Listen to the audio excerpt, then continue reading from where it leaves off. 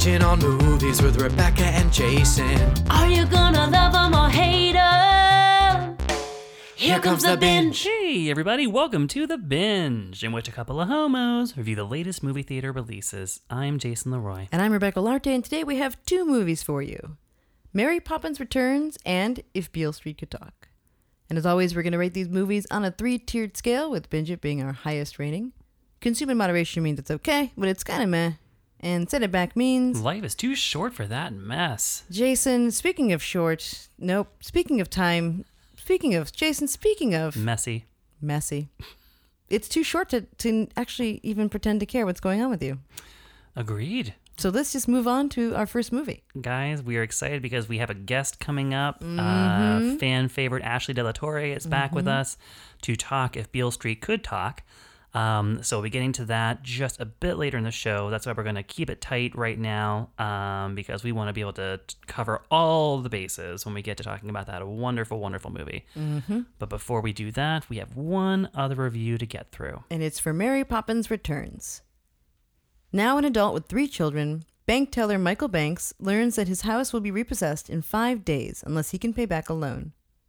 His only hope is to find a missing certificate that shows proof of valuable shares that his father left him earlier. Just as all seems lost, Michael and his sister receive the surprise of a lifetime when Mary Poppins, the beloved nanny from their childhood, arrives to save the day and take the Banks family on a magical, fun-filled adventure.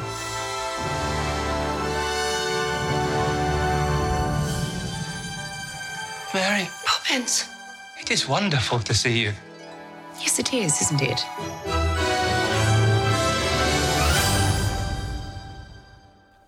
Jason, you saw this movie. Jason, I did not. I'm glad I didn't have to.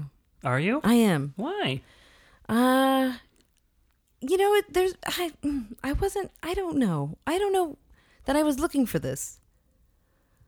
I don't know that I wanted to, this would have been how I wanted to spend my time. I wasn't looking forward to it. I didn't think that I felt like I would have watched the original Mary Poppins again if I had that itch to scratch. Sure.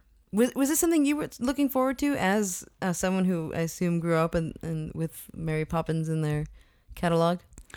Well, you might be surprised to know, Rebecca, and you at home, who thought you were listening to a podcast done by 2 homosexuals who've watched all the homosexual things, I have not seen Mary Poppins. What? It's true.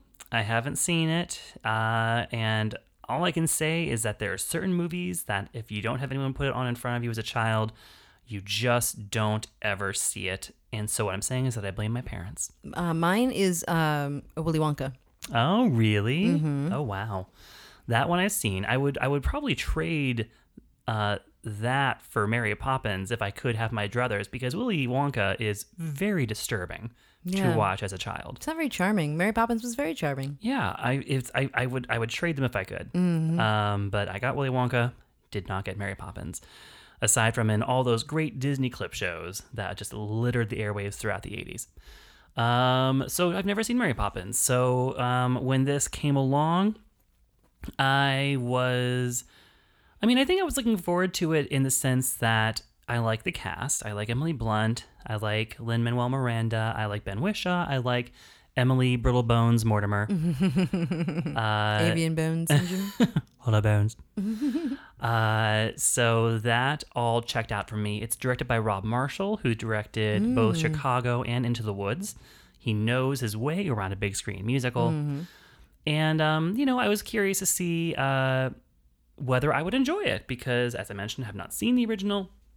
I was curious to see the extent to which this would just be like a really gross, mushy family movie versus something I could actually enjoy as a 36-year-old childless man.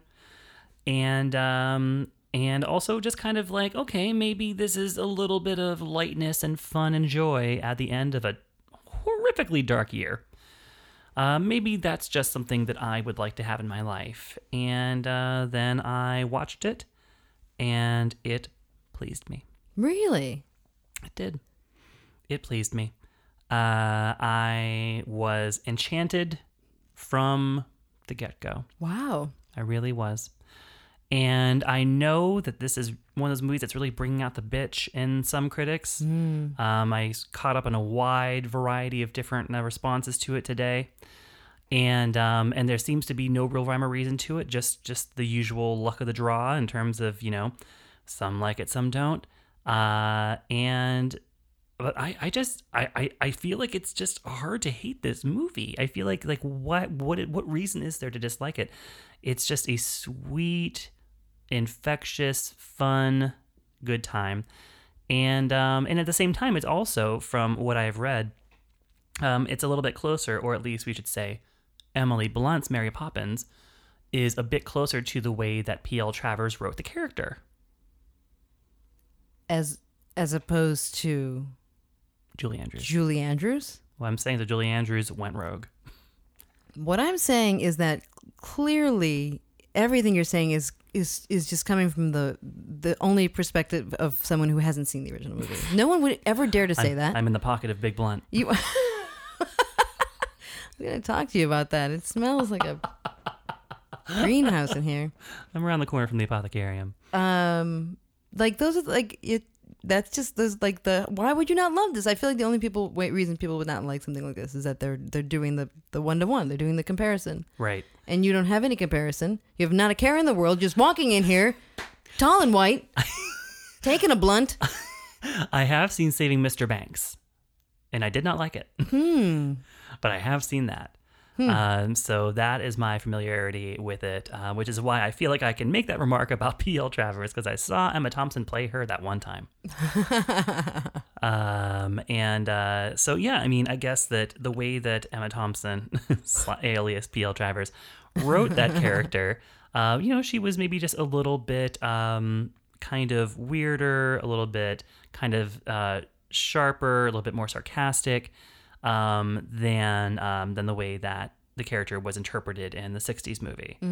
And so Emily Blunt really leans into all of those traits in this movie. There's and even like the gushiest moments, she is just hilariously imperious. And it's she is just a master in this. Like, she is so confident. She doesn't blink. Like, there's no flinch. She is just so fully composed and so in control at every second of this movie. It's a marvel to see. I mean, she's taking on one of the most iconic characters of all time, and she does it with just 100% bravado. She's not the singer Julie Andrews is, but she is a singer. She was in Into the Woods, and she has a lovely voice. And she just is all in. Every musical number in this movie, she's all the way in. I mean, I think that when you think about the original Mary Poppins, you think Julie Andrews, and then you immediately think Dick Van Dyke. Yeah. How is Lin-Manuel Miranda as in this role? Well, he's not playing the same character. He's playing right, because this isn't a 1-to-1 remake. It's not. It's a sequel. Right. It's a sequel, and the basic setup is that Mary returns to once again help her child charges from the first one. Now they're grown up, and the boy has 3 kids he's raising. His wife died. He lives with his sister. It's a whole thing. And they find out they're about to lose their house because of an evil bank and an evil banker played by Colin Firth. And so Emily Blunt comes in to the rescue to help, steer their ship again, because they can't be trusted. They can't be left to their own devices. They just keep fucking up. So, so Lin-Manuel Miranda, instead of a chimney sweep, plays a lamplighter by the name of Jack, who has a bit of a romantic connection with Emily Mortimer's character.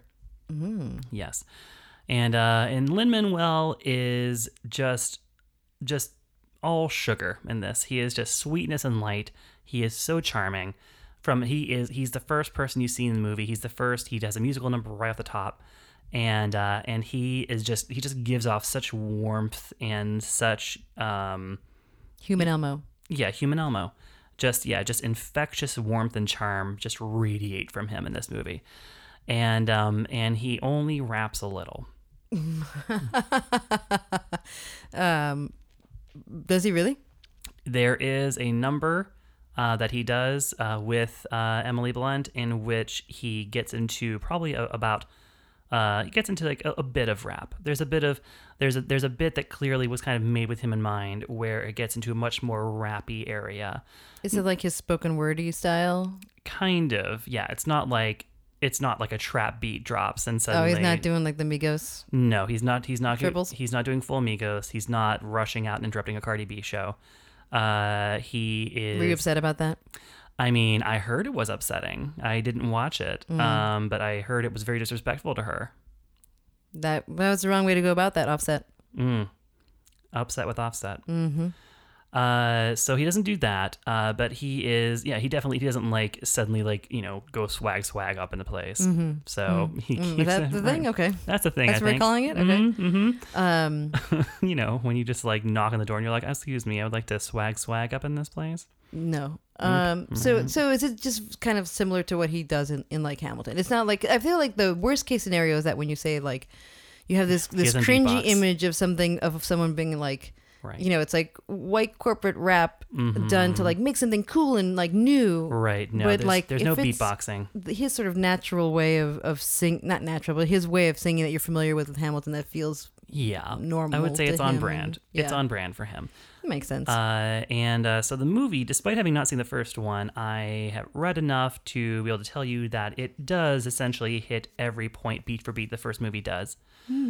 So even though it's technically a sequel, it also in many ways is a remake that just happens to take place, some 30 years later. And it does definitely feel like a whole lot of musical numbers in search for a story. There's not much of a story. There's basically a premise that we find out right away that the family's going to lose their house. And then there are a long series of musical numbers that essentially just kind of are there to exist. And for Mary to ostensibly teach lessons through the songs, but, nothing that groundbreaking. And then suddenly it's the end, and then things get resolved, and then we're all happy. So is it in right now times? No. It takes place in, I believe, 1930. It takes place during the Great Depression. What are you giving this? Wrapping it up. I'm gonna Lin-Manuel Miranda this and wrap it up. This is a binge it for me. Whoa. Yeah.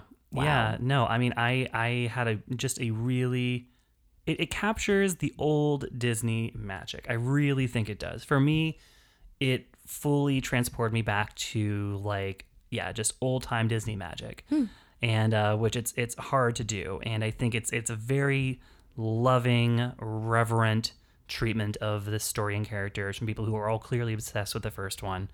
And, it did not do wrong by me, and I'm going to stick with binge it. Wow. All right.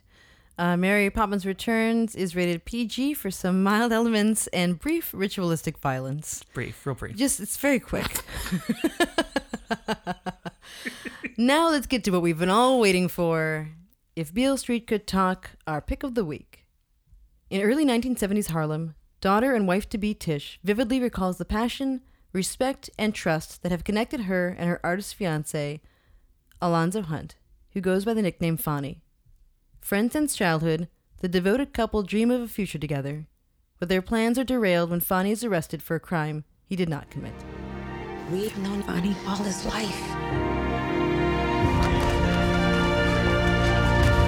He's about to pay for something he didn't do. These are our children, and we gotta set them free. Remember, love is what brought you here. And if you trusted love this far, don't panic now. Trust it all the way. Just remember, be home soon.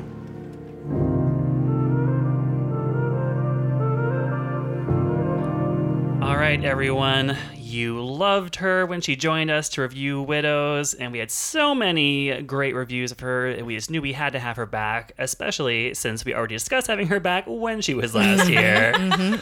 Ladies and gentlemen, once again, welcome to the binge, Ashley De La Torre. Hey. Welcome back. Welcome back. Did y'all really get good responses from me being on? Oh, We did. wow. We really and truly did. Yeah. Yeah. I thought you were making that up. Not making it up. No, multiple people. Not to make our other guests feel inadequate, but you know more who than you anyone are. else have ever gotten. And you In the know sense that we why. got any at all. We're so excited to have you back. When you were with us for Widows, you mentioned that Widows and If Beale Street Could Talk were looking like your two favorite movies of the year, and so we thought we should have you back for that one. Are you still feeling that way? Yeah, well, not my two personal favorites, but the two best films that I saw this year, which are a little different. Because I think I like random movies that I just like enjoy, but they're not necessarily great. Sure. Great films. But Beale Street actually might be one of my top favorites in general. But it was also one of the best things I saw this year. Yeah, so that's still very, very, very true. I saw Widows again after we recorded the last podcast. I went to go see it with my friends, and I was just dying the whole time because I already knew what was going to happen. So I was like laughing a lot. How was it different the second time, knowing all the twists? I just really... So the first time I was watching for everything. I was trying to ooh, figure it out. This time I just really enjoyed Daniel Kaluuya. I was dying laughing at him the whole time. I was like, he's so good at this. Like, I don't know. Sometimes people find it hard to find comedy in dark characters. But coming from someone who like loves like Beetlejuice and Drop Dead Fred and like some sinisterness and like also being kind of funny when you do things. Right. Yeah. So I thought he was really good. That's all I did the second time was just enjoy everyone else's reaction to things and then also him. I feel like this is the first commentary on Widows that has drawn a connection to Drop Dead Fred. So thank you for that. Somebody that's just very inappropriate but also hilarious. Yeah, no, I love that. Well, one thing before we dive into Beale Street, I noticed that Shadow and Act has been in the news recently, where you had your amazing piece about the Oakland film scene, doing a lot of coverage about Green Book. Some not super great coverage about Green Book. So I haven't seen Green Book. Okay. But it has Mahershala in it. It does. So it's already top 5. And when I say that, I joke a lot when I say top 5 because anything involving Oakland, I'm just like, well, it's obviously top 5 because he's in it. Yeah. There's some very fair, even though I haven't seen the film, there's some very fair, I think, criticism about the film. And just because I've seen films like it before. So, reverse Driving Miss Daisy sort of concept, but very white savior-y and very like not really about the subject because Mahershala is listed as the supporting actor, Right. And so it's kind of like framed as, oh, this is Mahershala's film, it's about Dr. Shirley, but it's not really about Dr. Shirley. It's about Dr. Shirley kind of in some weird way reforming this white man that doesn't have manner. I don't know, it seemed very odd, but everybody even that criticized it said, yeah, but Mahershala did a fantastic job as Dr. Shirley. He so does. That's all I care about. He does do fantastic. Did you watch it yet, Rebecca? I have not seen it, no. Let the record show she's at the screener for several weeks. Yeah, I don't know if I'm paying American dollars to watch Green Book, but I will watch it for free. Well, and I guess the thing that's especially fucked up is that they not only did they not consult Dr. Shirley's surviving family at all. Oh, wow. While they were in production on it.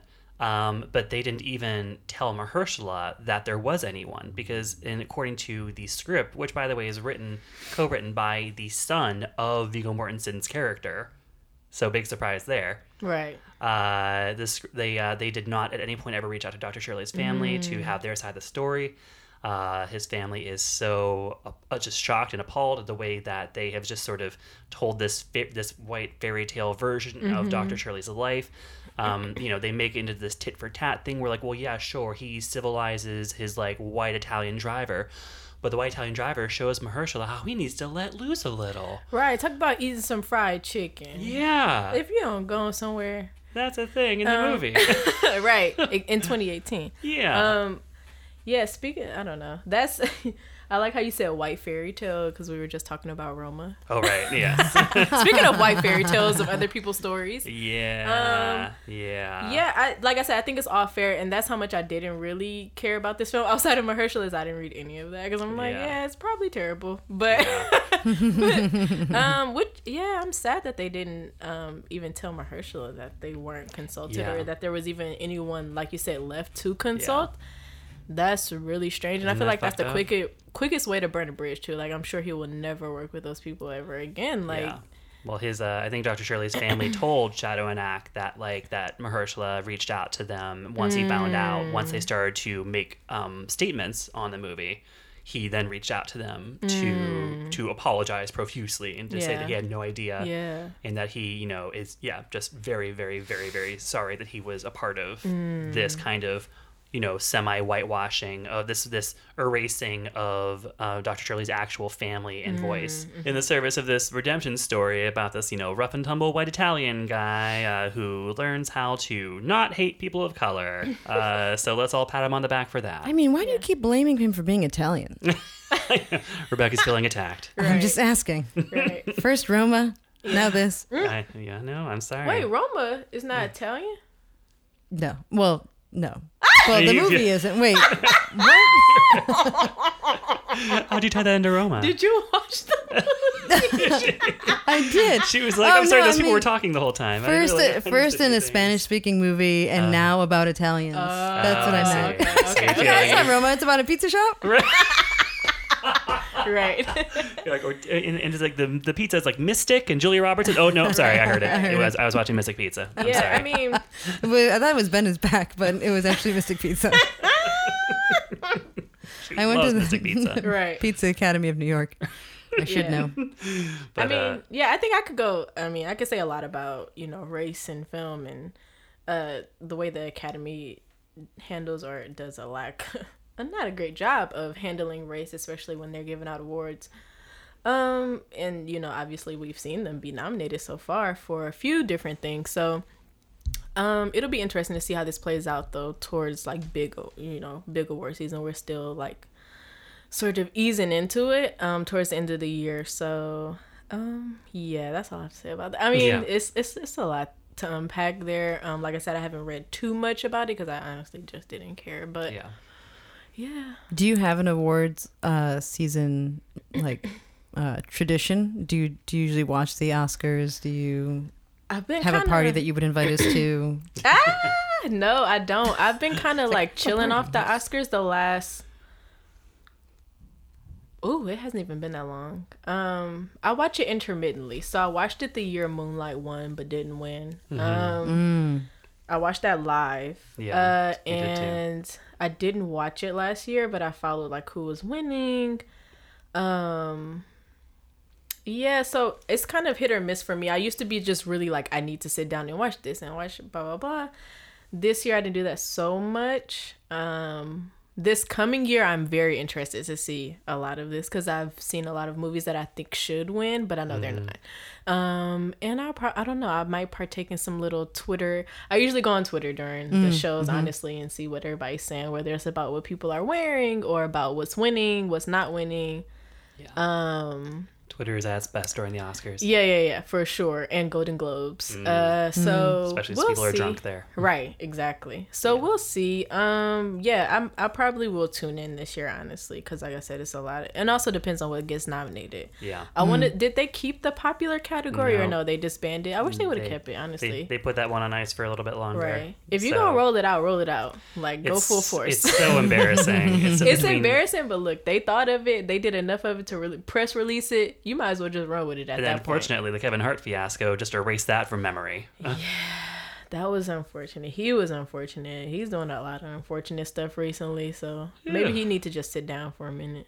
I mean, the Academy needs to sit down as well. Yeah. Oh, for sure. Yeah, lots of embarrassing things all around on this one.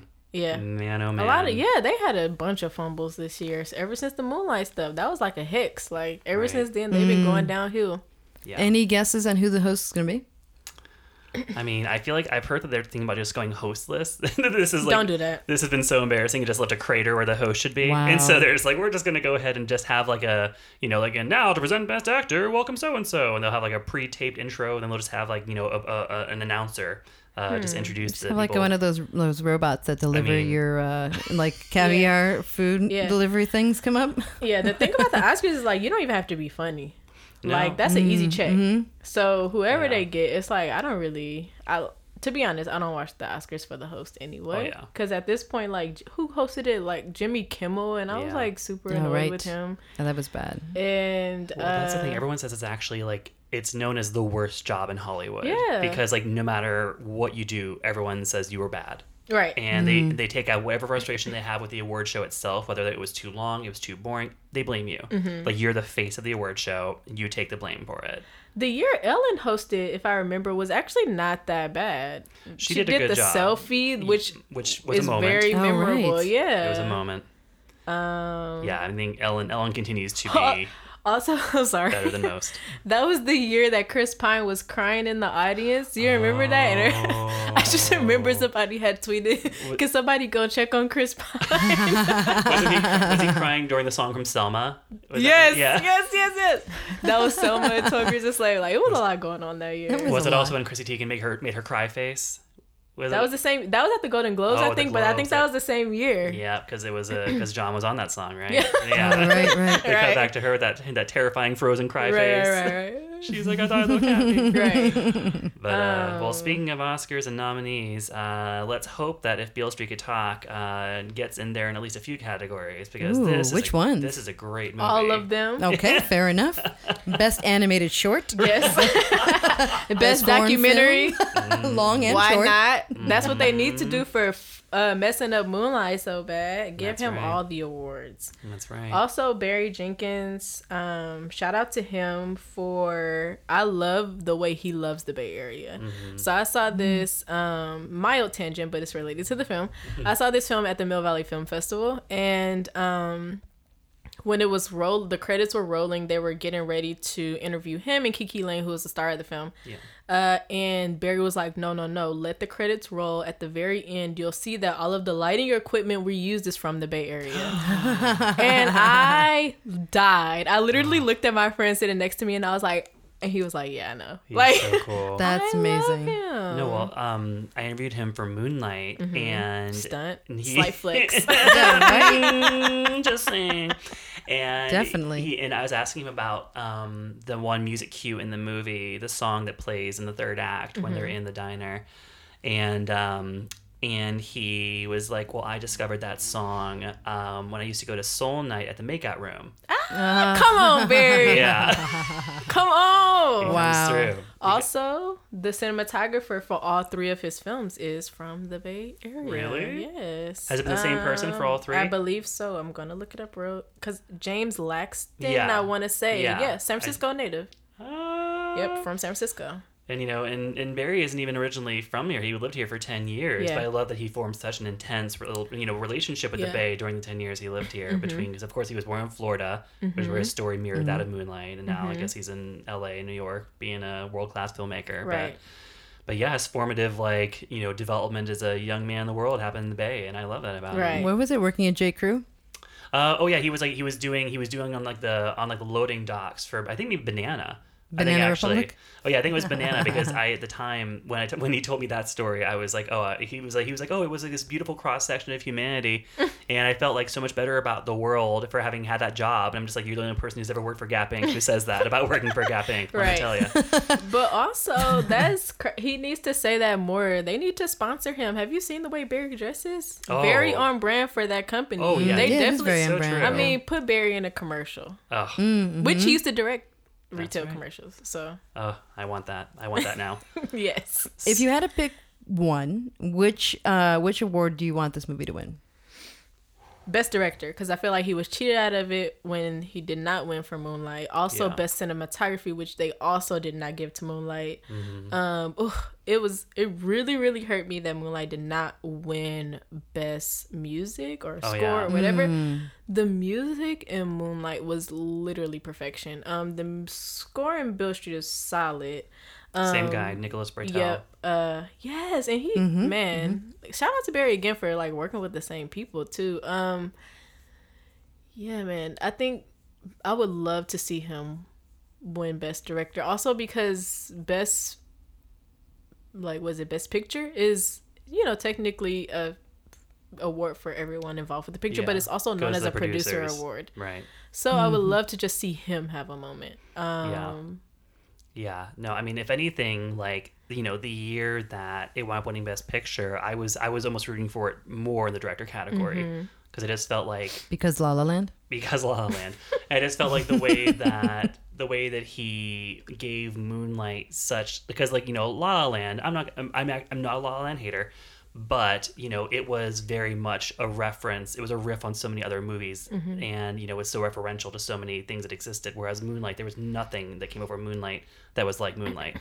And he was a director. He forged every second of that movie, and that to me is why he deserved Best Director for Moonlight. Yeah. And I would love to see him take it this time, but I feel like the movie's best chance at this point remains Regina King for Best Supporting Actress. Yeah, definitely. Rightfully so, because I'm thinking about what I've seen this year. Best Supporting Actress could easily go to her.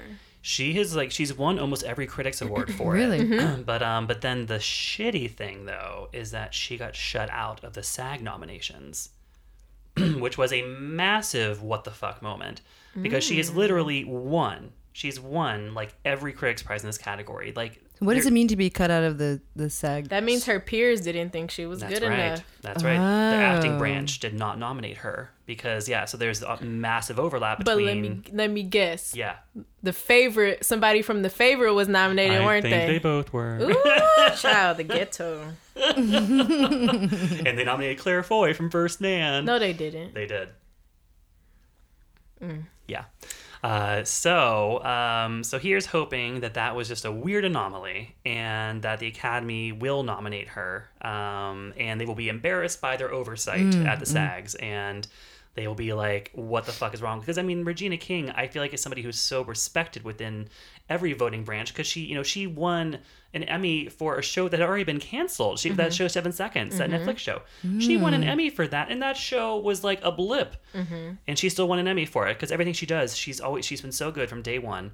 She won multiple Emmys for that show American Crime, which she was she was so good in that. That was another show that like nobody watched. I watched it. But it was like always on the verge of cancellation. That did get canceled, and I mean people love her, and that's why I was so flabbergasted that the Screen Actors Guild did not include her in that category. Yeah, I mean, but she wasn't even nominated. No, she wasn't even nominated for the Screen Actors Guild category. Yeah, I think that's a huge oversight by them, and I think it's multiple things at play there. I think there was some Oscar baity films with actresses that got nominated, and also I think that you know how some people are just not on the radar, like with certain folks. Like Regina King is known for playing, like, she's done a bunch of stuff. She's done comedy. She's done, multiple things. And I think with her starting to get more serious roles later in her career, people are just probably not taking her serious. Unfortunately, I think, and she's a black she's a black actress in Hollywood, who's not named Viola Davis. And let's just be real, right? Like, we don't get multiples, right? We don't get to have, we don't get to be mediocre. We don't get to have multiple people. We don't get any of the leeway that other creators get in this space. And so, I mean, that for me, that's what it comes down to. Because when you're talking about the people that got nominated, we didn't need a Rachel Weisz and an Emma Stone nomination. Yeah. First of all, they're not supporting actors in that film. Right. Let's just make that clear. Yeah. They are the leads. Yeah. And two, like, why are you nominated? Like, both of them, they weren't that fantastic. Yeah, and I think it is. I feel like at the SAGs, I think everybody nominated that category maybe were probably white women, which I know won't come as a massive surprise. Also, you mentioned 7 Seconds, and I just want to give a mini shout out to Raul Castillo because I love him and I thought he had a good year. It was what was his role with that? Raul Castillo was in 7 Seconds. He was one of the cops. He was the Latino cop in that movie. He was also in We the Animals. He was the dad in We the Animals. And then he was also in Atypical. He was the bartender in Atypical. He was Richie in Looking. Right. That's why I know his name from his Looking. I'm like, tell it to me in gay. Oh, he was. Yes. Yes. Right. I mean, We the Animals is LGBT. Movie. Oh yeah, so these are and I've heard that. It's on my list. I have a screener for it. Supporting actress, the nominees of the SAG Awards were Amy Adams for Vice, trash. Emily Blunt for A Quiet Place. Wait, whoa! The Quiet Place came out this year? Yeah, it came out in like spring. This has been a long year. Ooh. Margot Robbie for Mary Queen of Scots, and then Emma and Rachel. Okay. So, and I can let me just say that neither Emily Blunt for A Quiet Place nor Margot Robbie for Mary Queen of Scots were on anyone's radar. So leave it to the acting branch to like dig up some white actresses somewhere and be like, well, go ahead and just plug also these the in Quiet here. What? Like she was not amazing in that film. She was pregnant and screamed. Because literally what pregnant women do, they scream. Yeah. Like I mean, she didn't. I guess whatever. But let's hope that was just a weird anomaly, and Right. Regina King will get the recognition she so richly deserves, because I mean let's just dive into big picture this movie. So this is also, speaking of crazy oversights, the first ever English language James Baldwin film adaptation. Bonkers. Yeah, which I'm not too mad at for one reason. That's because I'm glad Barry got to be that person to do it. Because I've read the Beale Street book. It's amazing. And it's almost word for word exactly like the film. I will say if you've read the book, they changed the ending, rightfully so. Because I keep telling folks who haven't read the book, if they would have ended it like the book, you would have been in shambles. Because you were already in shambles watching this movie. If they would have ended it how they ended the book, which doesn't give you any closure, Barry gave you some closure, which he didn't have to do, honestly. Yeah. But I'm glad he did, because I was weeping watching this film. Only film I cried in this year. Yeah. Really? And I don't cry easy. Yeah. But this was very good. The scene particularly that I was waiting to see and I was very, very, very impressed with. Also, Barry said it was the most difficult scene for him to film because Barry does a lot of single shots. He does a lot of one-on-one. Yeah. The scene in the movie, are we doing spoilers or no spoilers? Ooh. I think let's do spoilers. It was a book. Okay. Yeah. That's fair. Yeah, we can go into It's not the kind of So- movie where you're Right, it's not like a twisty movie. Right. It's not like Widows. No, exactly. No, that was no Widows. spoilers. So in the book, there's a scene where Kiki Lane's character, Tish, she announces that she's pregnant, but she tells Fonny's parents at the same time. She gathers both families together. What a scene. That scene is almost word for word Yeah. out of the book. And he said it was so difficult for him to film, obviously, because there's so many people in the shot. He literally said that. He was like, it's so many people and so much dialogue, and I'm not used to filming like that. I'm used to, very solo shots, one-on-one dialogue between two people, very intimate. He was like, that was a lot of work. Yeah. And it turned out amazingly, and rightfully so. The slap in that scene, oof, I was like, yes. That was kind of new territory for him too. Just that kind of content. Like everything he's done has been so austere. And then in this scene, suddenly you could just get some really just red-blooded domestic drama. Yeah, it's very messy, but it's also kind of funny. Oh yeah, very funny. Because it's a lot going on in that scene. Also, I just want to say I do not condone domestic violence ever in life, No, but you want this woman to be slapped. Yeah. No, you definitely do. Yeah. When you see the movie, if you haven't seen it already, if you haven't read the book, because she in the book, I was like, oh, please shut her up. And in the book, the character is way worse because you get a lot more dialogue from the character, right? And so it's like, oof. Yeah. So that was well deserved. I feel like that scene also really speaks to not only the directing but the acting, because you can tell that it's Baldwin's writing in that it's like it's not conversational, and you have sort of like kind of two different kind of like ways of speaking. and it could easily seem super stagey, or red, and it doesn't. You're completely in the conversation. Yeah. Yeah, and I thought Barry was the perfect director to do this book, also because of how personal his movies feel. And this book is very, very close. It really only follows this one family, really, if you want to, even the, extended family, but it's like one big family, right? And it's very, very, very intimate between these two characters. And that's exactly how the book feels.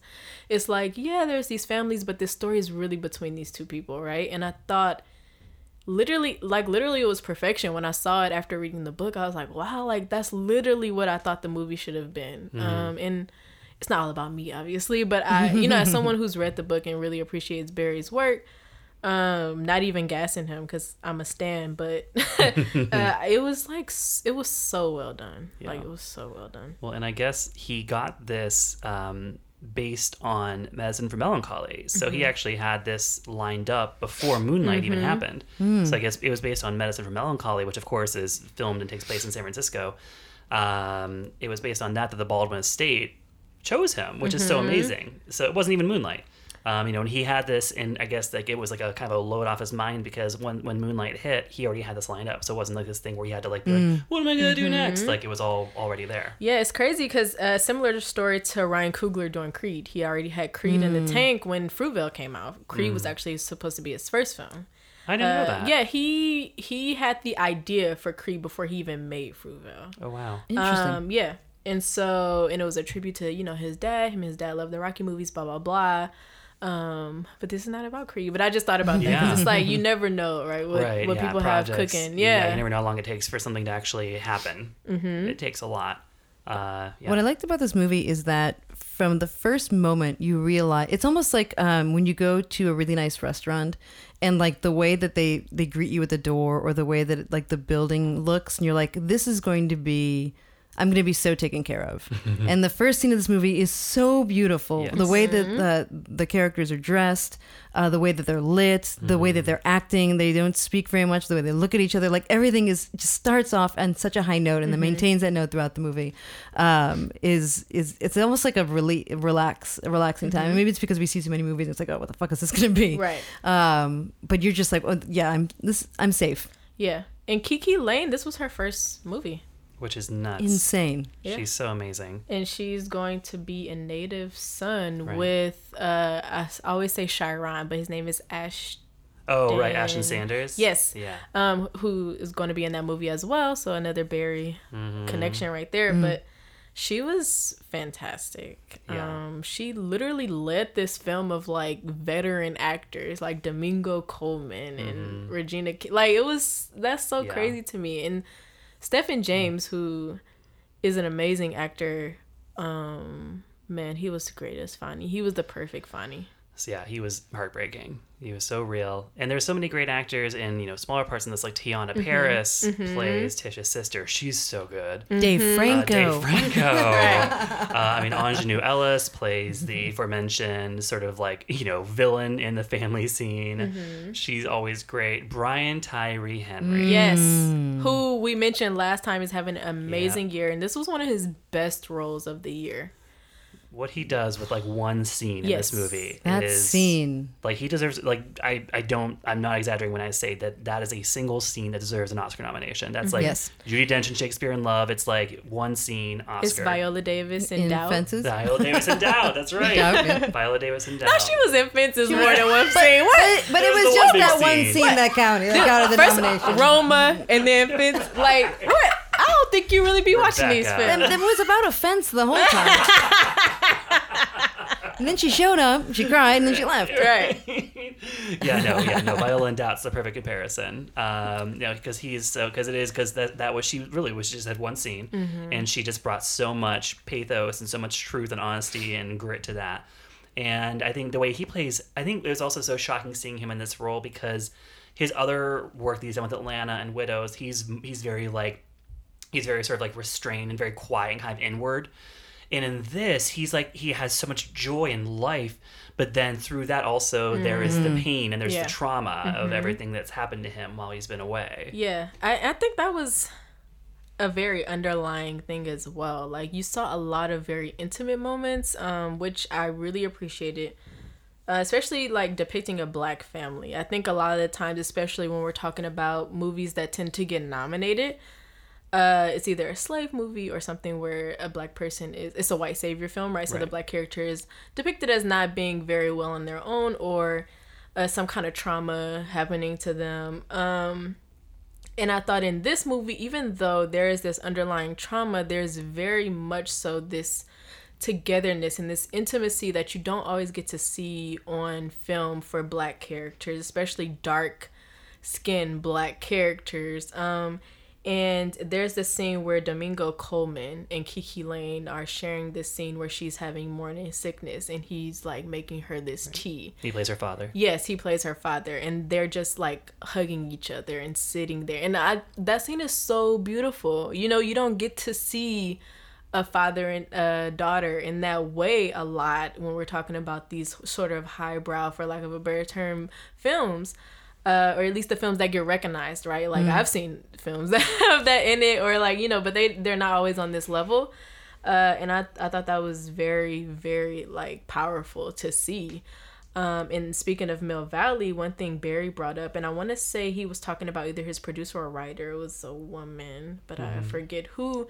But he was saying Romanowski. Yes, Yeah. I want to say it was her. And you know, the audience at Mill Valley was probably 95% white watching this film. Right. And he was saying that something she brought up in an interview is that, you know, this is probably going to be the first time some people, not only on the festival circuit, but like folks are looking directly in the eye of a dark-skinned black person.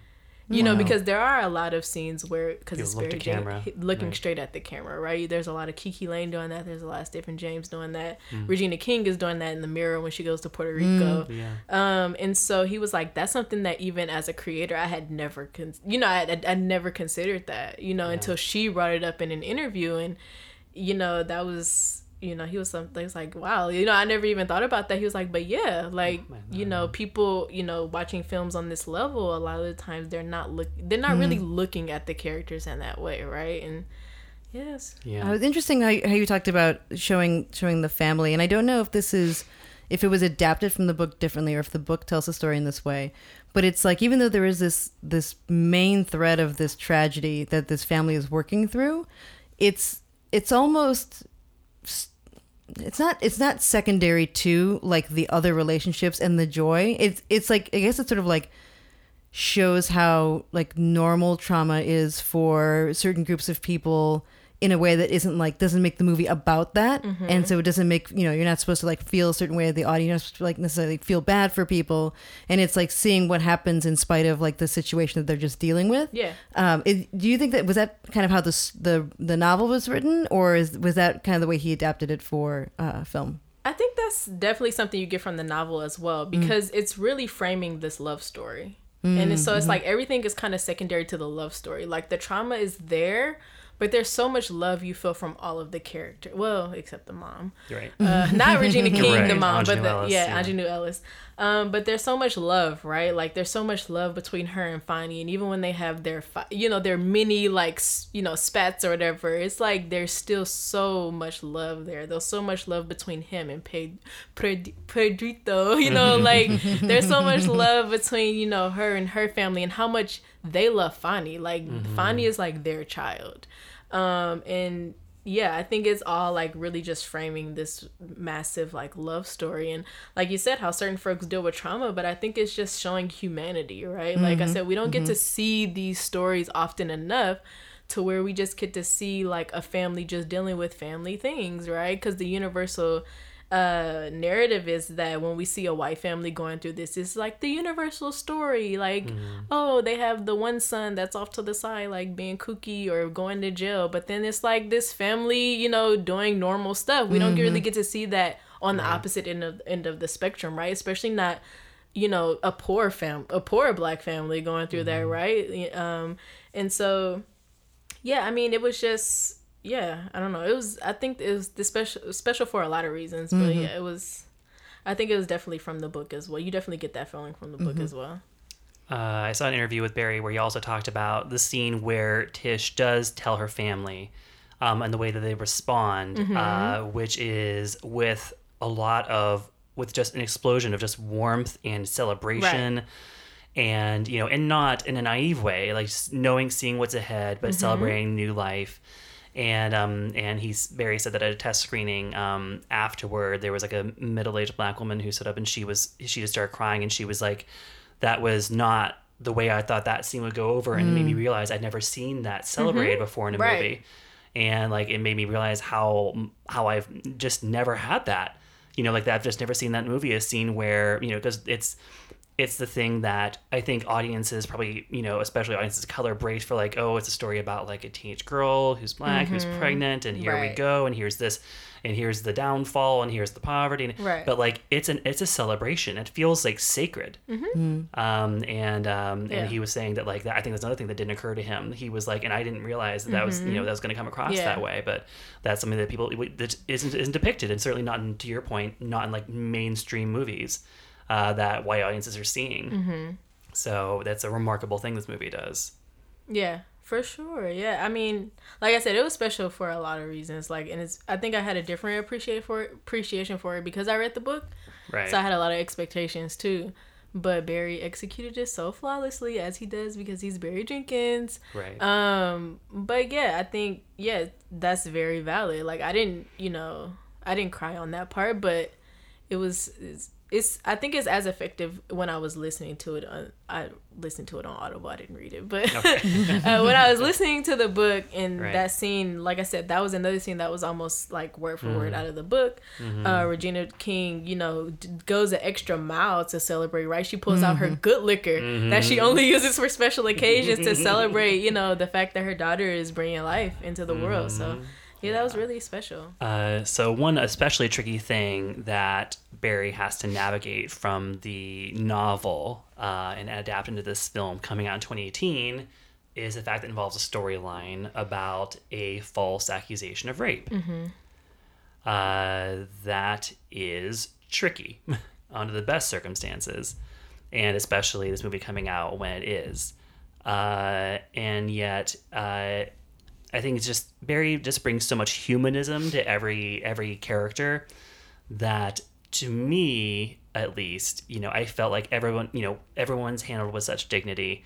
The performances from everyone, the accuser in question is played by Emily Rios, who I've always loved. Maria Full of Grace, right? Yes, or no, Quinceañera. Quinceañera. Yeah, she's in Quinceañera, and she was on Breaking Bad, and she's been in a bunch of great stuff, and we do eventually have this sort of fuller picture of exactly how she comes to accuse Fonny of a thing that did happen to her. And I just wanted to get any thoughts about the way that the film handles that, because that's explosive stuff to be putting in a movie at this point. Yeah. Definitely. And I was really waiting on that because, we're in the era of Me Too, right? And also, I thought it was very true to the book as well. And I thought for the time period, and James Baldwin is brilliant and amazing, so I expect nothing less. But you never know how things age, right? And I thought he handled it very well in the book also, because I felt like Barry could not have executed that as well if there was difficult material to work with that did not age well in the era that we're in now in entertainment, right? Right. How do you work around that, right? You're trying to be true to the novel, but then you don't want to piss people off. There is no victim blaming in the movie. Regina King, which I thought was one of her most amazing scenes, the scene where she goes to Puerto Rico and talks to the victim. Also, it's insane that she does that. Yes. It's insane that she does that. It's even more insane in the book. How so? She walked? Well, because it's like they kind of build it up to where it's like this really, and they do that in here too, but they build it up to like she's really on the hunt for this girl. Like she's trying to, the conversation she has between her and the guy she sees in the club who clearly knows who she's talking about. that's a little more intense. And then she's kind of going into this neighborhood where she doesn't speak the language, and like this cab driver is like basically, you know, navigating her through. And then the woman, you know, when she starts screaming, blah blah blah, people come out, like they come out of their apartments, and so you're like, oh shit, like what's about to happen, like, you know. And so yeah, she's like, daughter, you know, she's calling her daughter. She's like, I believe you. You know, she was like, women know things, you know, I know that you got raped. Like, I'm not disputing that. But then we're also dealing with an issue of, you know, racial profiling here, because Ed Skrein's character, who plays the cop, is clearly framing Fonny for a rape. That he didn't do. And then all the evidence is there, right? It's like, I was on this side of town. It's really impossible for me to run. Like, am I doing like the New York Marathon over here? Like, I'm running from, you know, New York blocks are not small. No. So he's like, I'm running 20 blocks this way. Like, it's, you know, and you get that too. And they explain it that way exactly in the book as well. But yeah, I think Barry handled it well. I thought it was, you know, that, like I said, Regina King acted the hell out of that scene. And so did Emily Rios. Just the way that Regina, just like the pleading in her eyes, and she's trying so hard to like not scare her off. Like the girl is so spooked and she's so scarred, and Regina's trying so hard to just be like maternal and warm, but also you can see just like the intensity. She's like, this is my only chance to do this. And it is, right? Like, and this could possibly be life or death for Fonny. Like, this is back in the day, like you're coming off, you know, history of Emmett Till and things like that, and given she's Puerto Rican but she's white, like she's a white woman, and so she is, you know, it's a lot at play here, and that that desperation, you know, in her eyes and in her voice, like you were saying, like it was, you know, it is that serious. You're talking about somebody's livelihood here. And as we're seeing that in contrast with Fonny literally rotting away in jail, like his mind is going. And so, yeah, it's very intense, and also why she should have been nominated for a Psycho. Right. They really walk you through the pieces. I feel like in a way that doesn't make you wonder. Like you don't really think at all, like, did he do it? Because they sort of set it up, like you said, like they set up the facts, like you're supposed to be over here, but he was over here. And then they showed the part about the cop in the store. And so they like kind of handhold you through it in a way that's not like, oh, I feel really uncomfortable for a large part of the movie. Rooting for him. Right. Yeah. And then I have to reconcile those feelings. And then that moment in Puerto Rico when she's pleading and she's PTSD'd. Right. It's just like the whole framework is there. It's like these two people who are both like at the mercy of a system that's not built for either of them, are trying to fix it between each other, and that's not going to work because everyone's just at their end. So well and said. It's unfortunate for everybody involved. Yeah, no, that's so well said. Yeah, they're just sort of being pit against each other in, you know, a white supremacist patriarchy. Exactly. Trying to in a system that's not built exactly like you said for either of them. Right. Exactly. Lighter territory for a moment. You mentioned earlier that Dave Franco's in the movie. And when this movie premiered at TIFF, that was like one of the big things everyone was talking about. I was like, why is Dave Franco in this movie? I thought he was like, he played a small part. Yeah. This movie is black as hell. Yeah. Like we're not here watching Dave Franco. Like, we're not going to go see Beale Street for Dave Franco. We're not going to see it for Ed Skrein or Emily. You know what I mean? Yeah. Like, these are all fantastic people. Right. Even though Ed Skrein is not on Game of Thrones anymore. But yeah, but no, it's like they're literally like off to the side characters. The scene with James Franco, with Dave Franco. The scene with Dave Franco. Did I say James? No. Okay. No. This one did. This was her mistake. Yeah. When he helps him move the furniture around the apartment is one of the cutest things I've ever seen. It is adorable. I almost cried at that scene. Oh, yeah, when they're moving the imaginary furniture because around. You're imagining all the pets they would have there someday. Like, all the bonds, the connections. But it's like that moment where you see like Fonny at his most playful, and you know what else is going on. It's just so tragic, but also so adorable. Mm-hmm. Yeah. I think the main thing from the TIFF response to Dave Franco was just that people thought that he was distracting.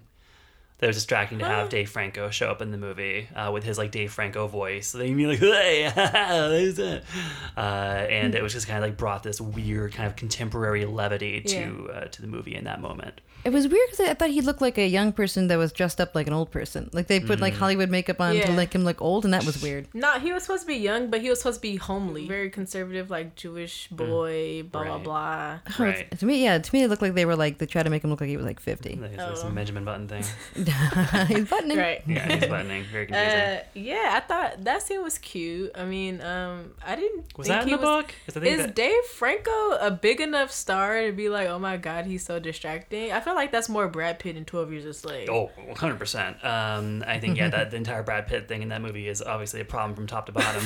but no, I think with Dave Franco, people just associate him with goofy comedies. And so right. That's not fair to him, though. I know. I like Dave Franco personally. I mean, he's the more sane Franco, and he is. Yeah. Yes, and the less problematic. Has yet to have any allegations made against him. Right. And just as in a darling marriage with Alison Brie. So. Right. I did not know. Who's Alison Brie? Alison Brie. She's a star of Glow, and she's in Mad Men and Community. I'm trying to think movie-wise what she was in. Oh, she was in Disaster Artist with the rest of the Francos. I think I'm picturing the face now. Yeah, Alison she's like a little petite brunette. little petite brunette. Okay, no, this is not the person that I was thinking of, but okay. I do know who this is. Yes, they've been together for quite some time. Good for them. You know, those petite brunettes. Right. Right. You like that? You want me to start describing you as a petite brunette? No, I'm okay, thank you. I could. I'm like, is it Anna Kendrick? I could see a similarity there. It could be a lot of different people, but brunettes. Yes. It could be one of the guys you've been carousing with. It could be. Which one? Gotta narrow it down. Well, do we have any closing thoughts on If Beale Street Could Talk? Ooh, man, I can't say enough good things about this movie. Like, if you have time, it comes out Christmas Day. Really go see this film. Like, I gassed Widows a lot, but this was very, very, very enjoyable. And if you like Medicine for Melancholy, if you like Moonlight, if for any other reason that because those movies were black as hell, you would also like If Beale Street Could Talk. I just that actually brought me to another point from Mill Valley, which they never ask other directors this, but of course they asked Barry why all of his films so far were centered around black people and black stories. That? Oh, of course. Was the moderator?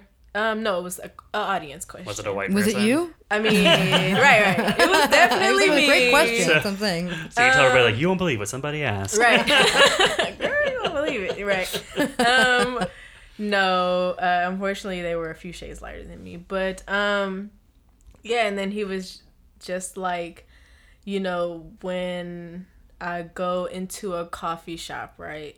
Like, maybe 10% of those, on a good day, right? On 10% of those people are actually going to know who I am, right? Maybe 1% of the people are actually going to know that I'm an Oscar award winning director of a film, of Moonlight, that I directed, these films. He was like, but guess what? Everybody in that cafe is going to notice that I'm a black man, right? He was like, so this is not something that I choose to do. This is something that I am. I create art because I can't escape being black. Black stories are what I do. It's what I know. And like I said, nobody's asking, Martin Scorsese why he's putting Leonardo DiCaprio in every film. Like, that's not a thing. So yeah. Am I getting Martin Scorsese fused with somebody? No, that's right. No, yes. Yeah, he does. He does someone else's movies. So, but it's just very, very, very black. But it's also it's a great story, and it's visually very compelling. Like I said, if you loved Moonlight. A lot of similar shots in this one, and it's really sweet. It's a great holiday film, actually. What would you say to people who are worried it'll be too sad? Ooh. I mean, it's sad, but it's like, to Rebecca's point earlier, it's very, very, very like loving. Like, it's very warm. Like, I cried towards the end because I like the end with the kid got me. Because like I said, that's not in the book. He completely changed the ending. Scene, yeah. And I won't spoil what the book ending is for folks who still want to read it. It's sadder. Because I'm sure, it's sadder. Yeah. Have you read the book? No, just from what you said earlier. It's literally heartbreaking. But Yeah, I mean, Kiki Lane is a huge reason to go see this film. A fresh face, who does a great job carrying this film with a lot of veteran actors in it. Stephen James shows out. Barry acted a fool again, and it made me cry. Go see Regina King, one of the year's best performances. Yes, that will hopefully be. If you saw The Oscar Favorite, time. you really need to go see Beale Street. I mean, put your good earned money behind something. Your Or if American you went to go dollars. see Roma in the theaters Right. and you didn't fucking have to, Yes. go see Beale Street. Yes. You give your money to those Italians in Roma. Right. Right. All those Italian people. All the pizza. Look, I support a good pizza movie. No, but honestly, like, if you pay to go see A Star Is Born, you need to pay to go see Beale Street 3 times. It's like a penance. Right. For Yeah, the mistake you right. want. Even It's though a the Hail penance was Mary. watching the movie. You have to go. Right. Exactly. No, but yeah, for sure. All jokes aside, like, this is really amazing. They're literally saving, like, the best for last because this is coming out in the 11th hour. So, yeah. Any closing thoughts, Jason? I was interested about what you said about the best movies versus the favorite movies, because Yeah. I definitely blur that line with my own list. I'm sort of just like, well, I put them all together. Yeah. But I do agree that that it would make both for me too. It's both a favorite and just a flat out best. Yeah. Like it's in my top 5 for sure. Not jokey top 5, but actual top 5. Actual top 5. No, I literally say top 5 all the time. That's like my thing. But Well, I'm using it literally. You're literally. It's my literal top 5. No, because movies of the I year. really enjoyed the Christopher Robin movie. I laughed a lot watching So that. did I. Yeah. I cried a lot watching that. I cried the whole But movie. that wasn't one of the best cinematic masterpieces that I saw this Rebecca's year. like, big Right. differ. I don't think so either. Yeah, but Hotel Transylvania, another fave from this year. Is that top 5? Top 5. Rebecca, closing thoughts from you? Wow. I would lean on the fact that this movie is beautiful and sweet. This is a love story. This is a beautiful love story the way that, like, I don't know, any classic cinema love story is. And it's, it's clearly written by a genius. And the story is fantastic. And you can't not like it. You'll just love it. You'll just love it. Yeah, it's like star-crossed lovers. It's like Romeo and Juliet. Right. Except for it's not that sad at the end. Right. Right, exactly. Yeah, it would. There's no reason not to see it. Mm-hmm. Yeah. It is our pick of the week. I am giving it a send it back. That's it. She That's likes it. to keep me on my toes sometimes. Go see Right. Roma in the theaters. Well, actually, kidding. don't. No, but also go see Roma in the theaters. Go see a Not on your doubleheader. TV, not on your Look, TV. just because you're spending Christmas alone, go see both movies. Right. Go see Ooh, both. Till the if you day's go see over. Roma, you gonna really feel alone. That movie quiet as hell. Until it's not. Until it's not. Until it's Until the not. people in front of you are talking, Oh my and you gosh. realize And it's another screaming lady movie. That's right. it is. It is. This is. You know what is not a screaming lady movie is Beale Street. Right. Nope. That's true. Except one. Except Well, one. Emily Rio screams. Sure. And then that's Right. it. Right. Just one. But not isolated on Beale scream. Street, so- Not Right. on Beale Not- Street. not on. No, No. not right there. No. This is so binge it's all around. Binge it. For one Definitely moment, I was binge it. like, was 227 on Beale Street? Would that be like a full circle moment? It would have For been a full Regina circle King. moment. Yeah, Right, it's nice like- seeing her like having grown up with her. Exactly. I feel like we didn't talk about that because like it was like a teenage role, but also No, like growing but- up no, with her. but let's run it and you're back. like Look. another family situation, and now she's the mom. Like there Right. was a lot of that level. Let's run it like, back for the going on. people who are not putting respect on Regina King's name. Mm. She was on 227 with Pearl messy ass hanging out the window, spilling all the tea, and Jack K. Harry. But she was in Friday. She was in a lot of Friday, classics. She yeah. was in Boys in the was in Higher Hood. She was Learning. in Higher Learning, Poetic Justice. I mean. Look, we can run it down, okay? Last time I checked, Emily Blunt was not in Poetic Justice or Friday, okay? She wasn't was not. 227. Right. I thought she was Felicia. Lester. I thought she was Felicia in Friday. Was Or that not Emma her? Stone, okay? They don't have the resume, okay? Let's run it back. We're giving this one a binge it. Yes. Yes. It is out as we mentioned on Christmas Day. It's rated R for language and some sexual content. Thank you so much. Thank Thank you you for for having me joining back. us. Are you going to see a Fun. movie right now? I am. that's I'm going right. to What go time does it see start? 10 You're not something. late, are you? Oh, nice. I was okay. like, I've been Yeah. looking at my clock. I should have asked earlier. No. I'm going to see Spider-Man Into the Spider-Verse, which I've heard amazing things about. So I'm excited about that. I want to hear about that. Yeah, Jason it's a said good great things one. about. Well, he said it was great, but then didn't say anything I about ran out of things to say about it. It was the last thing we reviewed in last week's episode. Now, by the time we got to it, I was like, it's good. I don't know what to say. It's just good. Right. I like made the pick Brian of the week. Tyree Henry also in that. Mahershala also. Mahershala also. Oh, well, top 5. So. Instant top 5. Instant top 5. Well, we hope you'll come back and join us again sometime. You just tell us if there's a movie coming up that you want to join us for, and we will make space. Also, I want to shout out to Holt. Oh, Nicholas Holt for the favorite. Yes. He was literally the best part of that movie. So that's all I wanted to say. Yes, an addendum to our review of the favorite, Nicholas, because I don't think we talk about him very much. You did? Well, no, and also Rebecca literally went and saw it right after we picked the review, Yeah. so she's getting closer and closer to seeing the movies. Very close, very close. Do you want to get punched? Maybe. That's what he says in the movie. Oh, right. I see you don't. Oh, right. You don't really be watching none of these movies. You don't be watching none of these movies. The She jig has is home up. to worry I about. have been fooling him for 2 years. Right. You come on here twice and the jig is up. See, yeah, no, the wool's over my eyes really. I mean, I'm a master bullshitter, so I can spot it from a mile. Rebecca is shaking. I've never recorded any of this. The computer's not even on. No one will know my secret. I'm just looking at my my cat cam right now. Oh my There's God. Nothing else. All right. How can people find you? Oh, I haven't tweeted in like a month, but Well, the Oscars are coming up, so yeah. You want to see me shit on the Star is Born in real time? yes. Follow me during the Oscars. There you go. And during the Golden Globes.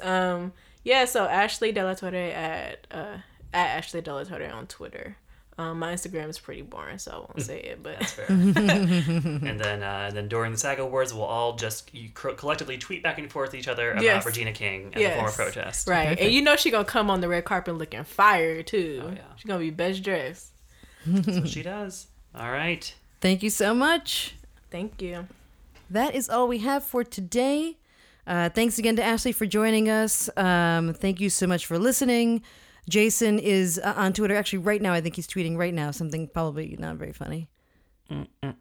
There. Ha. See if I get any likes on that one. Probably not. But you can find that not funny tweet at Excess baggage. I'm at Fight Balance. Thank you so much. Bye, guys. Bye-bye.